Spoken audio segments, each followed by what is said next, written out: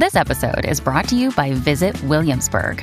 In Williamsburg, Virginia, there's never too much of a good thing. Whether you're a foodie, a golfer, a history buff, a shopaholic, an outdoor enthusiast, or a thrill seeker, you'll find what you came for here and more.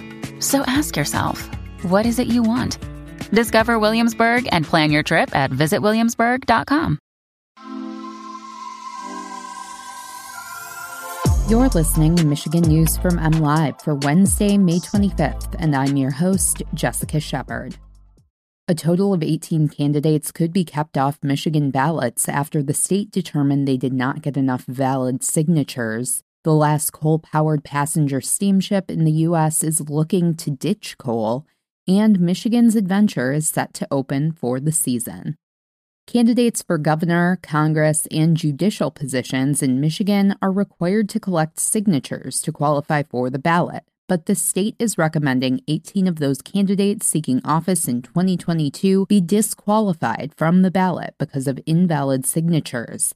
This list includes 5 candidates for governor, 4 candidates for Congress, and 9 judicial candidates. Broken down by party, there are 8 Republicans, 1 Democrat, and 9 nonpartisan candidates. The Michigan Bureau of Elections reviewed petition signatures and determined which were valid and invalid, but ultimately it's up to the Board of State Canvassers to rule on who will make the ballot at its Thursday meeting. James Craig and Perry Johnson are 2 of the 5 GOP governor candidates who did not have enough valid signatures to get on the August 2nd primary ballot, according to a review from the Michigan Bureau of Elections, but both candidates said they will fight to be on the August primary ballot.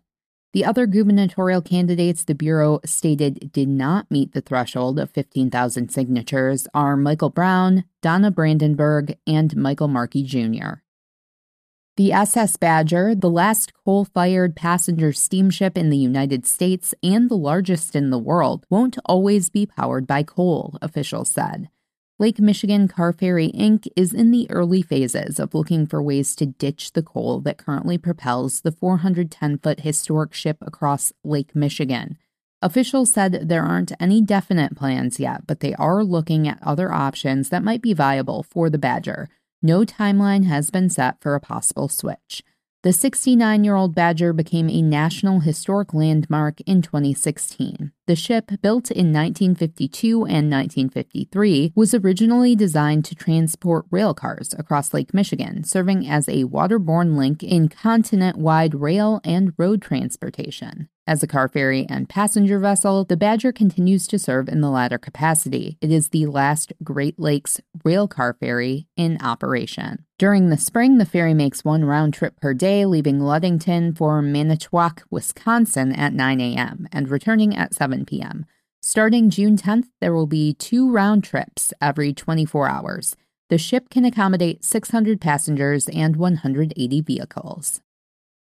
Michigan's largest amusement park is ready to open for this season. Michigan's Adventure, a 250-acre theme park located north of Muskegon, is preparing for opening weekend, scheduled for May 27th through May 30th, to coincide with the Memorial Day holiday. The park's Wildwater Adventure, which features 3 wave pools, is set to open for the season on June 11th. The 2022 season will mark the second year for a section of the park focused on entertaining young children. The area, called Camp Snoopy, is designed with rides for toddlers to preteens. Michigan's Adventure is owned by Cedar Fair Entertainment, which owns other theme parks, including Cedar Point. The Sandusky, Ohio park, popular with Michiganders, already has its season underway after opening for the year on May 7th. You can always find the latest Michigan news by visiting mlive.com, and make sure to follow us on Facebook, Twitter, and Instagram. We'll be back here tomorrow with more Michigan news from MLive. Thanks for listening, and have a great day.